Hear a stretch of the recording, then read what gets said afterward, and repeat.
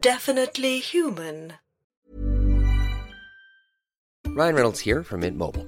With the price of just about everything going up during inflation, we thought we'd bring our prices down. So to help us, we brought in a reverse auctioneer, which is apparently a thing. Mint Mobile Unlimited Premium Wireless. How to get 30, 30, bit to get 30, bit to get 20, 20, 20, bit to get 20, 20, bit to get 15, 15, 15, 15, just $15 a month? Sold! Give it a try at mintmobile.com/switch. $45 up front for 3 months plus taxes and fees. Promo rate for new customers for limited time. Unlimited more than 40 gigabytes per month. Slows full terms at mintmobile.com. Quality sleep is essential. That's why the Sleep Number Smart Bed is designed for your ever-evolving sleep needs. Need a bed that's firmer or softer on either side? Helps you sleep at a comfortable temperature? Sleep Number Smart Beds let you individualize your comfort, so you sleep better together. J.D. Power ranks Sleep Number number 1 in customer satisfaction with mattresses purchased in-store. And now, save 50% on the Sleep Number Limited Edition Smart Bed for a limited time. For J.D. Power 2023 award information, visit jdpower.com/awards. Only at a Sleep Number store or sleepnumber.com. Hello, you're listening to the Martin Chronicles, a 6-part Mars Corp miniseries written, produced, and edited by Definitely Human, and performed by Derek Elwood. This miniseries is dedicated to our loyal patrons, who support Definitely Human productions over at patreon.com/definitelyhuman. If you're a fan of Mars Corp and would like to help us raise enough funds to produce Season 2, head on over to our Patreon and make a monthly pledge. Patrons also get early access to new projects as well as exclusive content, like behind-the-scenes stuff and Q&As. We've already raised enough funds to produce monthly Mars Corp mini-episodes. Coming soon. Thanks again to everyone who supported Mars Corp. We love you. Goodbye.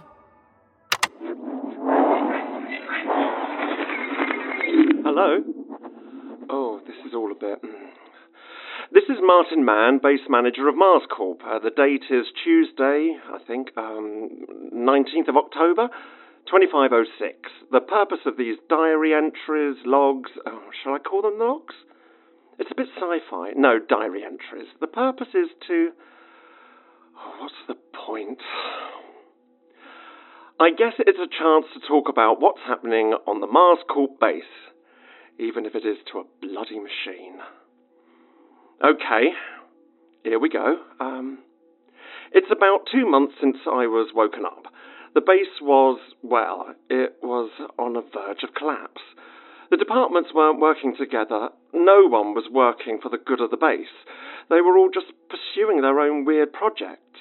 The previous manager, Remy Singer, died in a human pyramid accident, and instructions were left to appoint the next most senior person to the role. There was some sort of struggle between the resources department and the other departmental heads, and when they couldn't decide on who should run the base, I was woken up. I'm still not sure I wouldn't have been happier being left to sleep. So, as I was saying, everything was a mess. Well, it still is, but I'm slowly getting the Martians to focus on mitigating further damage and restoring base functions. Once that's done, maybe they can finally actually get started with the terraforming. Most departments were doing pointless busy work. The tech department were trying to perfect a butter-churning robot. IT was spending all day reading people's messages and sending people notes about grammar and spelling mistakes. The medical department were, well, let's just say the supply of opiates is a fair bit lower now. I've taken responsibility for managing access to the large drugstore. I've told them they can have it back once they've done with their withdrawals. The most concerning department, however, was science. I was told they didn't really mix with the rest of the base, so I was expecting the worst when I finally met the department head, Colin Denham.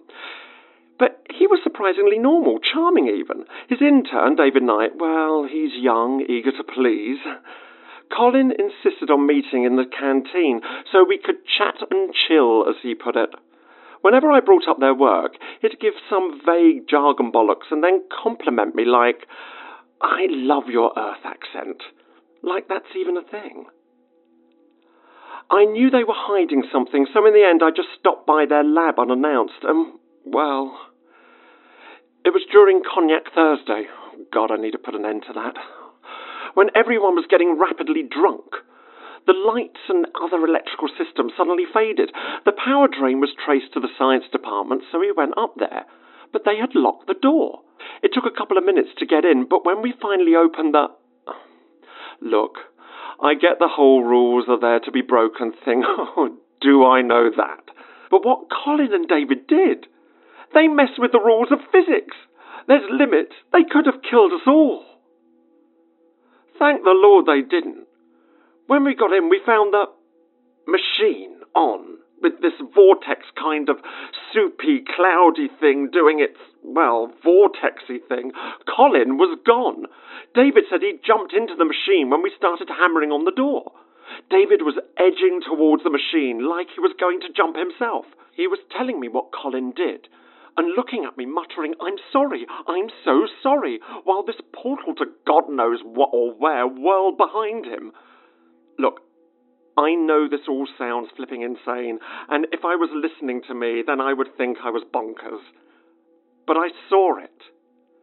He looked really uncertain and panicky. I told him it wasn't his fault. Everyone makes mistakes, and no one would blame him. I told him he was clever. I told him we needed him and his science smarts, and that people would miss him if he jumped. He just sort of dropped his head and wilted a bit. I was about to go to him when one of the tech guys, Sebastian, I think, lunged at him. David kind of made a jump towards the portal, but Sebastian managed to grab his legs and bring him down. He tried to drag himself towards the portal and was shouting, "Colin, help me! Help me!" But then a couple of the other Martians leapt on him, kicking and punching him. There was a crowd waiting for us when we got outside, grabbing at him and trying to hit him. I managed to get him through that without too many injuries and locked him in an empty room on level 4. It was as much for his safety as anything. I don't know what to do with him now. The Martians are super hostile towards him. Rumours have spread that it was all his fault and that he was trying to kill everyone on the base. He won't last a day if I let him out. My hope is that the Martians will chill out about it in a month or two and he can just apologise to everyone and get on with his life. I've put the lab on lockdown now. Maximum security. Only management cards can get in there. I promoted Simon Badcock to head of department and told him to set up a new lab somewhere. I'm not sure how smart he is, but he's quite polite at least. So, an interesting start to the job. What else? Oh, I'm going to the mine to see how things are over there. Hopefully they're a bit more on it and a bit more sane. Maybe it's just the main base that's absolutely bonkers. Seriously, not a single one of these Martians I've met is normal, let alone competent. I need help. I tried contacting Earth. I tried as soon as they woke me up, but the comm satellite was down. We got it fixed 2 days ago and I tried again, but I'm not getting anything back. I tried the original Happiness Inc. frequency to tell them the mission status, the backup one, the emergency one, but nothing. I'm worried. Why aren't they replying? Are they ignoring me? Are their orders not to communicate with Mars? I mean, what the hell? The Martians aren't bothered about it. Earth might as well be in another galaxy for all they care. None of them seem to know when there was last contact with the planet. Looking at old management files, I found the last references to Earth comms was nearly 3 centuries ago, and that was just some stupid message telling them to stop prank calling the planet. Oh, idiots! I've ordered the tech department and the IT department to work together to pick up signals from Earth. Anything. Radio, digital, optical. I'm told there's a couple of probes in storage. My next plan is to calibrate one to scan for weaker signals, take pictures, videos, send messages, then launch it towards Earth. I swear I'll crash it into London if they don't answer back. I know it's all different there now. And I know Gary and Alison are probably... No, they are... gone. They... I know it's different now, but I still want to hear from them. Earth, I mean. Hopefully I will hear something soon. Well, that's it. That's the end. Martin out, I guess. Okay. Let's see how you turn this thing.